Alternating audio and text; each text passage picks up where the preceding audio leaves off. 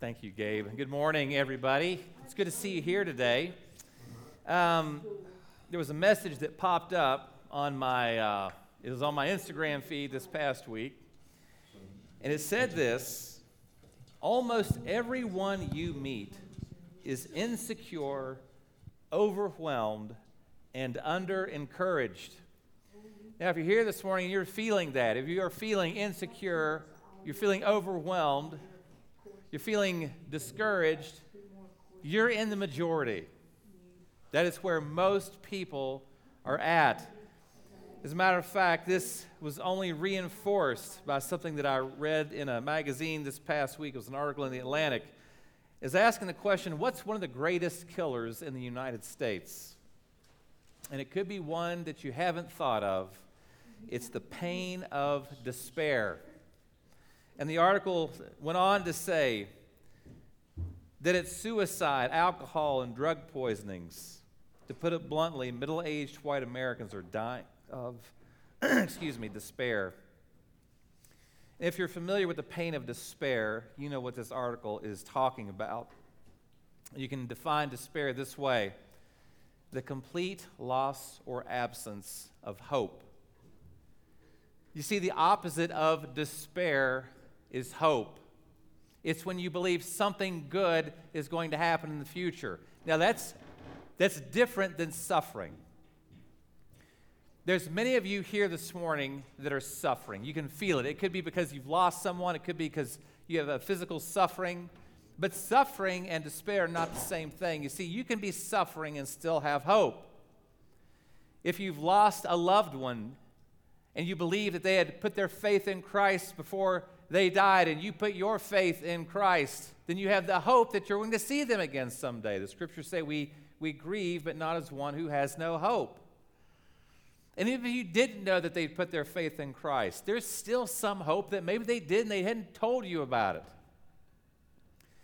Or maybe you're in pain and you're suffering physically, but yet you know that if you take something, that it's going to make the pain go away. Or maybe you've learned how to cope with the pain so it doesn't leave you with a sense of dread and despair. But I also know this morning that there are a number of people feeling that sense of hopelessness. Christians are not immune to those feelings of despair and to pain. As a matter of fact, if I were to take a survey right now of this room, I know that a number of people here are experiencing pain, hopelessness, and maybe even suffering and despair. Now, if you're not going through that, you probably know someone who is, and you've been watching them suffer through it, maybe for a long time. You've wondered, how can I help this person, and you're not sure.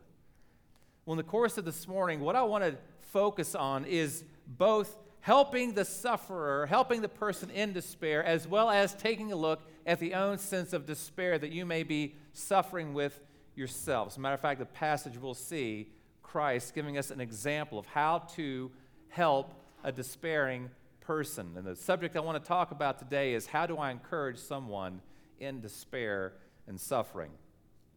Looking at both how to help someone and looking inwardly at our own suffering that we may be experiencing.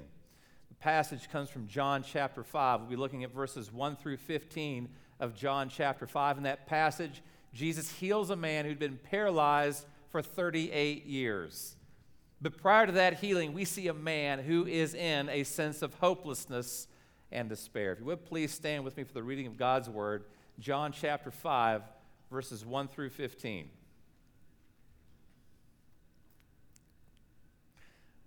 Thank you, Sam. I'm going to need that.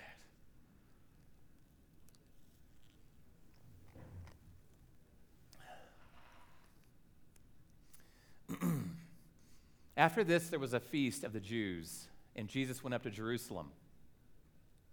Now there is in Jerusalem by the sheep gate a pool in Aramaic called Bethesda, which has 5 roofed colonnades.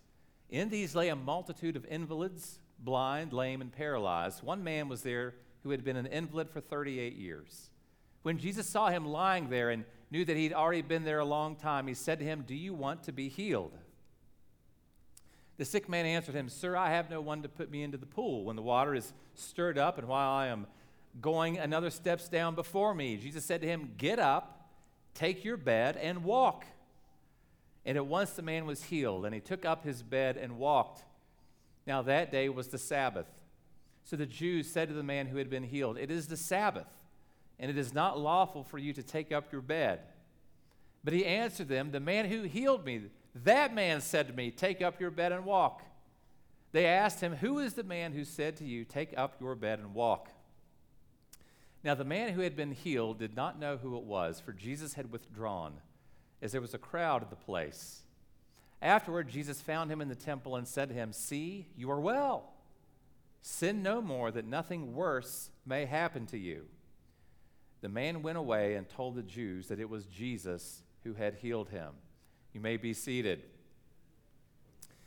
So we're working our way through the book of John, seeing Christ as our living hope. As a matter of fact, I can offer you no other hope in this world beyond Jesus Christ himself.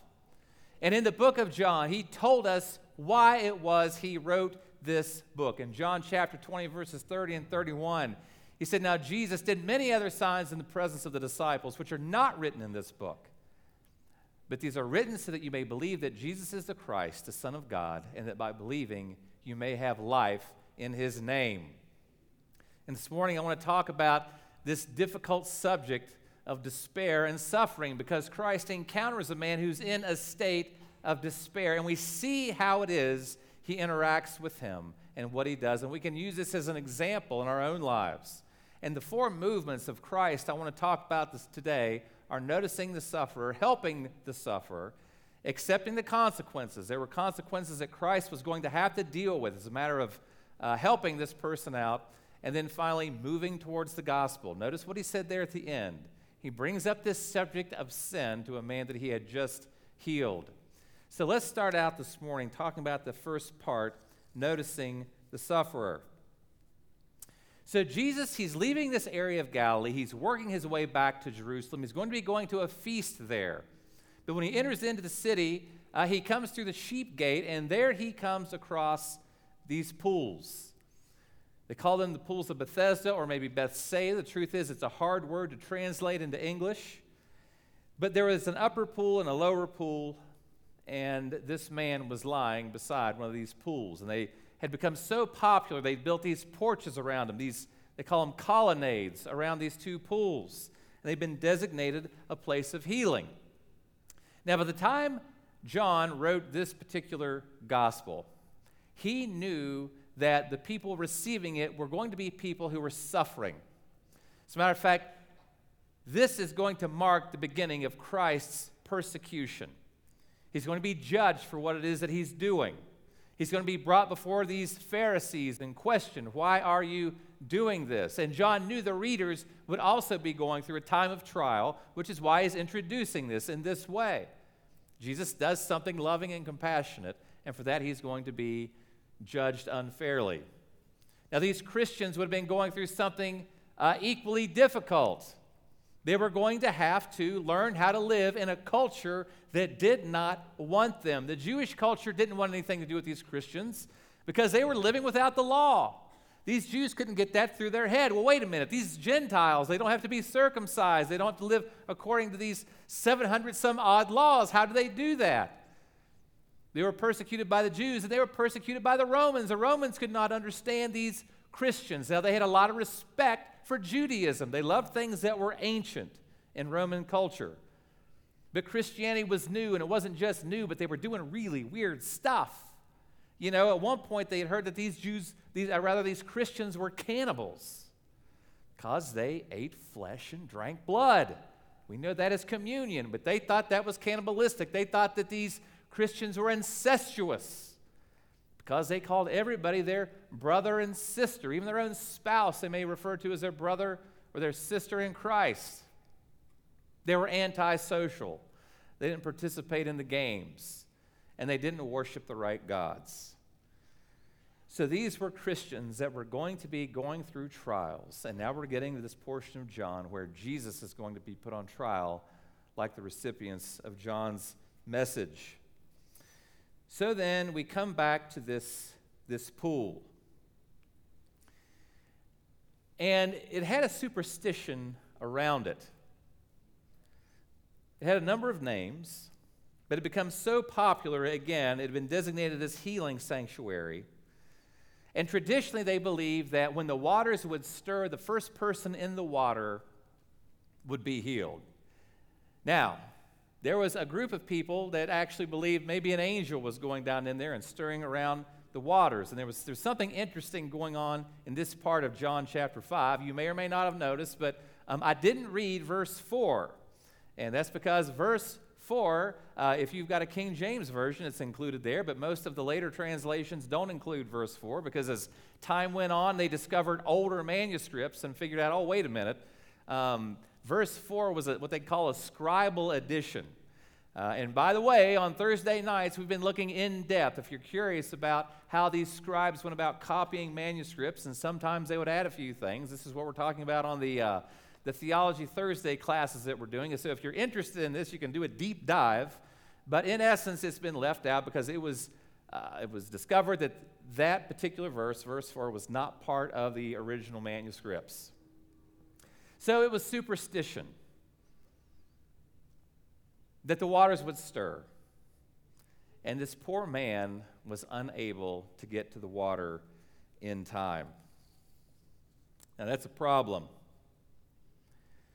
He was going to be dependent on someone to carry him into the water if he was going to get into the water.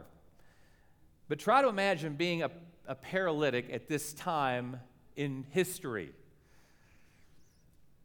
The only way you could get to the bathroom was if someone were to carry you there, and there were probably very few people who were willing to do that. So his hygiene would have been horrible. This is somebody that no one wanted to be around. The stench of him would have been heavy. People would ignore him. They'd walk past him. But then Jesus walks in. And we get to the beginning of verse 6, and what happens?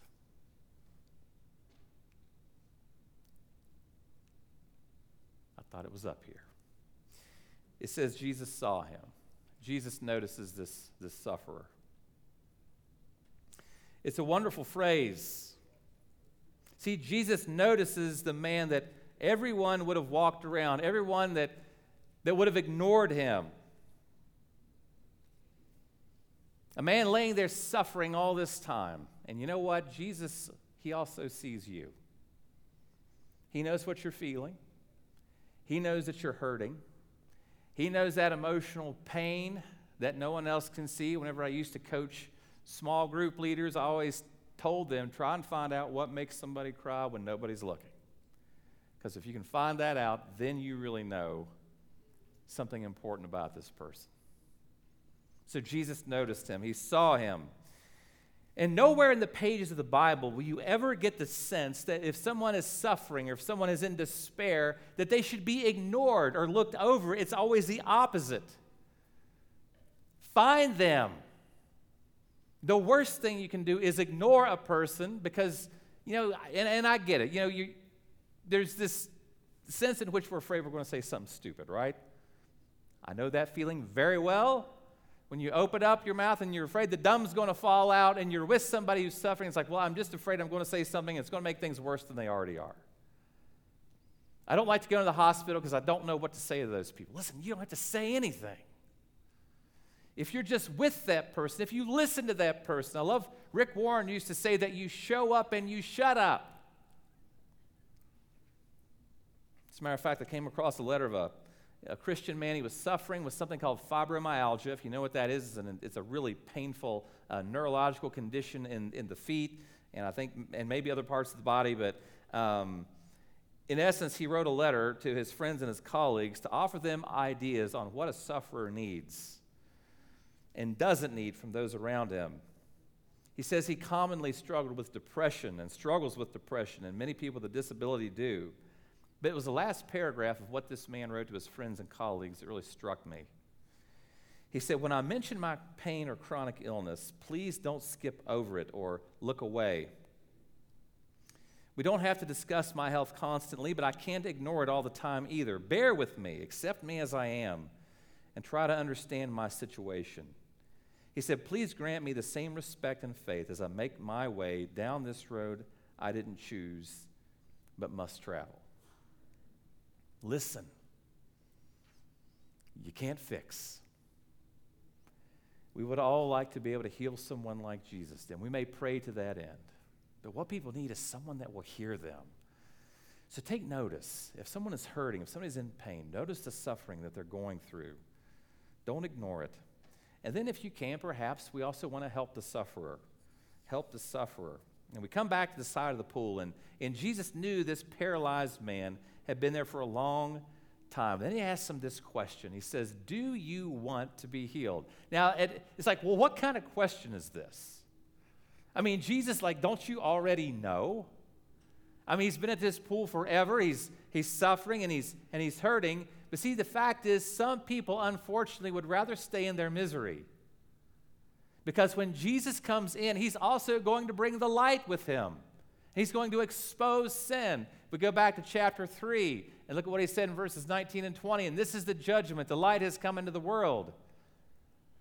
And people love the darkness rather than the light because their works were evil. For everyone who does wicked things hates the light and does not come to the light, lest his works should be exposed.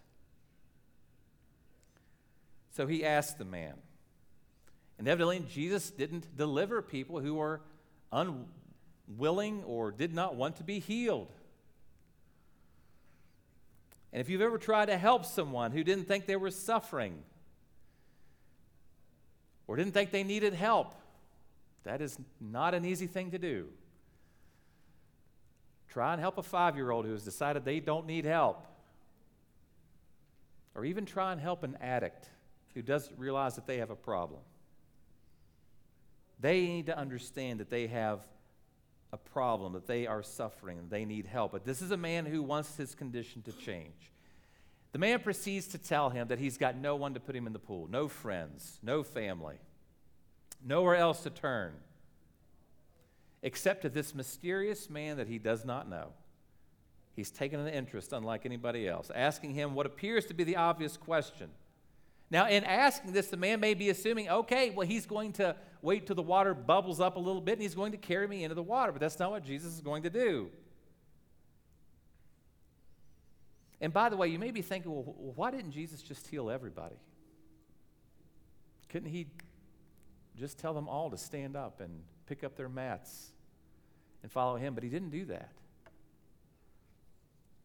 And this man didn't appear to have any more faith than anyone else. But one question is, were they hopeless? See, the fact that they were at the side of the pool meant that they probably still believed that their answer was there in the water. And that water could heal them. Because, see, some people aren't yet ready to put their trust in Christ. They think they've got something else that's going to work for them.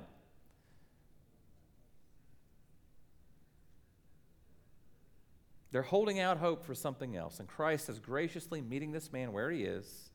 He's commanded him, don't just walk, but take up your bed. Show everybody that you are strong and you have strength and you're capable of doing something that you didn't do before. So there's no doubts as that you've been completely healed. See, no longer is this man hopeless, but this man is still going to get sick and die. And unless he finds more to Christ than just being a healer, he's going to despair all over again. You see, because what hope is there if there is not a God? What hope is there if we're just sort of these mindless animals that are just going through life, maybe surviving, maybe finding happiness here and there, but there's no point to anything? See, this is why the Christian can move beyond despair. And if you are in that place of despair, and if you're going to be honest, maybe you've even had something, it's referred to as suicidal ideations. In other words, it's gotten so bad for you that you've actually thought to yourself, I think I'd be better off if I wasn't here. If you're going to be really honest, maybe you've even thought about how you'd do it. If you're in that place, and by the way, many godly people in the Old Testament got to the place where they wanted to die. But if you're in that place, first of all, I want you to know that I love you. and I care about you. And if you're in that place, talk to me. And by the way, there's people sitting around you that care about you and will love you if you give them the chance to do that. One of the best moments of my entire teenage life, when I was a depressed, confused, 14, 15-year-old boy, as slump-shouldered as I could be, leaning against a wall, really not even knowing what to do with myself, completely self-conscious, bullied, insecure, was one man that came up to me. He was the youth pastor at First Baptist Church, Dunbar, West Virginia, 1989, saw me there and looked at me and said, "Chad, it gets better." That's all he had to say. I'll never forget that. He didn't lecture me. He didn't tell me to straighten up. He just said, "Don't be so down. You've got too much to be thankful for." He didn't say any of that. So many people here just need to hear a word from you. Can you offer someone just a little bit of encouragement? You know, there's this guy named, his name's Don Ritchie. And he used to live beside a cliff that was used for suicidal jumps. He lived there for 50 years. This is in Sydney, Australia. It's called The Gap.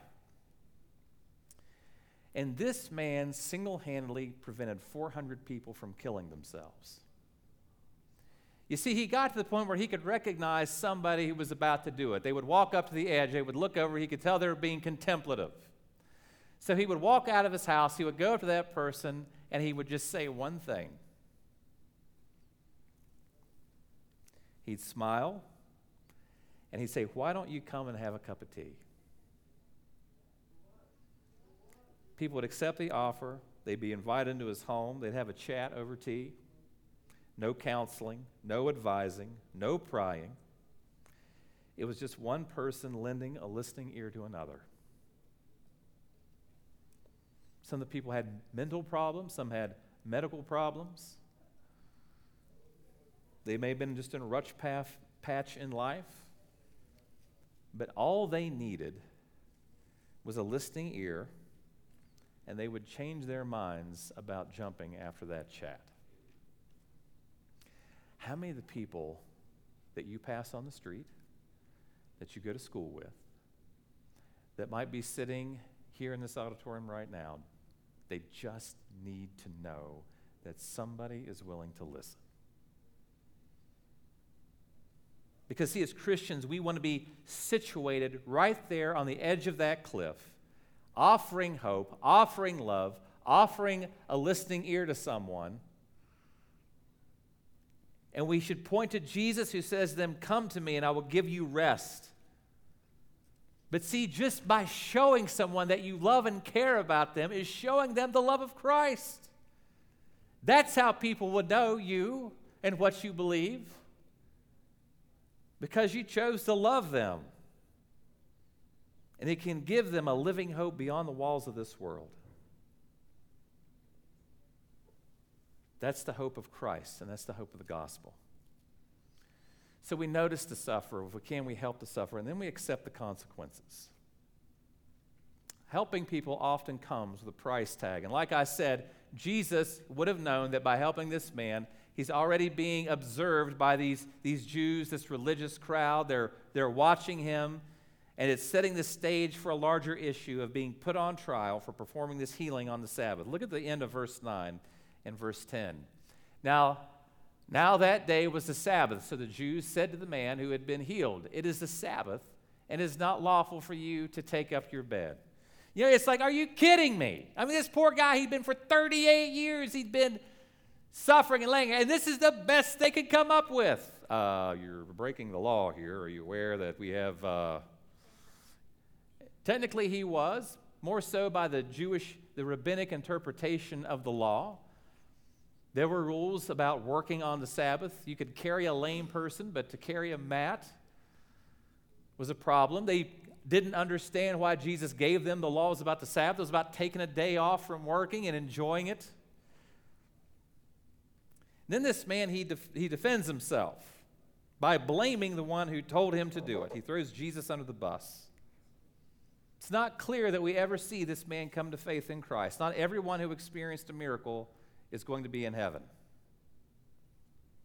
Many people accept God's gifts but ignore the giver. But even though Jesus gets thrown under the bus, even though there was no real gratitude and he'd have to undergo questioning by these Jewish authorities, it didn't prevent him from helping a man in need. That man, Don Ritchie, it would have been easier to stay in his house to avoid an uncomfortable conversation. But he went out there to meet those people. Jesus is going to show us how much he loves us, that even when he's in complete agony, hanging on a cross he's been nailed to, he's going to cry out to his Father, forgive them, they don't know what they're doing. There was a story about Martin Luther, the reformer. He was reading an account of Abraham. If you know Abraham, if you recall, he was about to sacrifice his son Isaac, but he ended up not having to. His wife Katie said to him, "I do not believe it. God would not have treated his son like that." Luther replied, "Yes, he did." Forgiving people, bearing with people, showing them love and compassion to who is in need, no matter what they believe. See, we notice, we help, we accept whatever consequences may come with extending that help, and then we see Jesus make a move toward the gospel. It says in verse 14, afterward Jesus found him in the temple and said to him, "See, you are well, sin no more, that nothing worse may happen to you." Now, some have thought, well, he must have committed some sin that got him into this predicament that he's in, but I don't believe that's what's happening here. I believe that Jesus is telling him, you may be physically well now, but you are still spiritually sick. And you are a sinner. And no, you can't just stop sinning, but you are going to see that if you are a sinner, you're going to need a Savior. He's pointing him back to himself. Because this man is still going to get sick and die. And there's two deaths. As a matter of fact, this past week, I was hearing Shane and Kendall were teaching the students about the two deaths. There's the first physical death that we all go through at the end of our lives, but then there's a second death. And it's the death that constitutes an eternal separation from God in a place called hell. See, that's why this man is still in danger. He still has to put his faith in Christ. But it's easy to miss our condition. There was a pastor named Dan Meyer who told a story about being in Ecuador and seeing the absolute horrific conditions there. He said he looked around and saw the diseased and disfigured bodies. He said a home there would constitute a hole in the ground. The people were eating rotten food. They owned trash as their possessions. But he said they didn't seem to understand their condition. Why? Because everybody lived that way. They've never been given a picture of a genuinely healthy human being. They didn't know what abundant life really looked like. He goes on to say that's our problem. It's the reason we think of ourselves largely as innocent people is because everybody around us is just doing the same thing we're doing. And we can get lost in the sins of the culture because it looks normal. In Psalm 14, David says that the one fully healthy being in the universe views the human race like we might view those people in that foreign third world country. David, in Psalm 14, said, "The Lord looks down from heaven on the children of man to see if there are any who understand, who seek after God. They have all turned aside. Together they have become corrupt. There is none who does good, not even one." See, if you're here this morning, you've not put your faith in Christ, you're spiritually sick. You may be physically well, but you need a physician. You need a doctor. You need a Savior.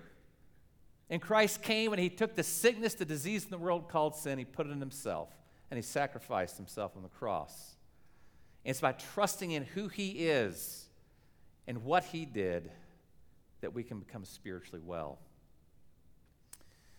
So putting this all together, listen, love, and share Christ to those who are suffering and in despair. Enter into a world for the purpose of loving the people you find there, listening to them, showing an interest, and then making a move toward the gospel. presenting them with a Christ who says, my burden is light and it's easy. Please pray with me. Almighty God, we need you more than we even can comprehend, Lord, and you love us more than we can scarcely comprehend. And you loved us so much that you sacrificed that which was most dear to you, Father, your only Son, for us. And I ask that we would see the example of Christ and be willing to love people sacrificially, to meet them where they are, to hear their story, to love them, to share Christ with them, but also to show them that we will love them if they believe us or not. God, I pray for someone here who's here in a state of despair, and they've lost hope. And maybe even the past week or this morning, they've even had thoughts of taking their own life. Lord, I pray they would know how dearly loved they are, how precious they are, how much they can contribute, how you can take their life and give them purpose and meaning, so that someday when you decide to take them home, then they can enter into your gates. And God can look at them and say, well done, my good and faithful servant. God, I pray that we would live with hope that you're working in us and through us. It's in the name of Jesus we pray. Amen. Thank you all so much for being here today. If you are in need of prayer, if you want to talk to somebody, I'll be down here at the front, hoping that there might be one or two elders that could join me up here as well. We'd love to pray for you if whatever may be troubling you or on your mind. Otherwise, have a wonderful day, and we'll see you soon.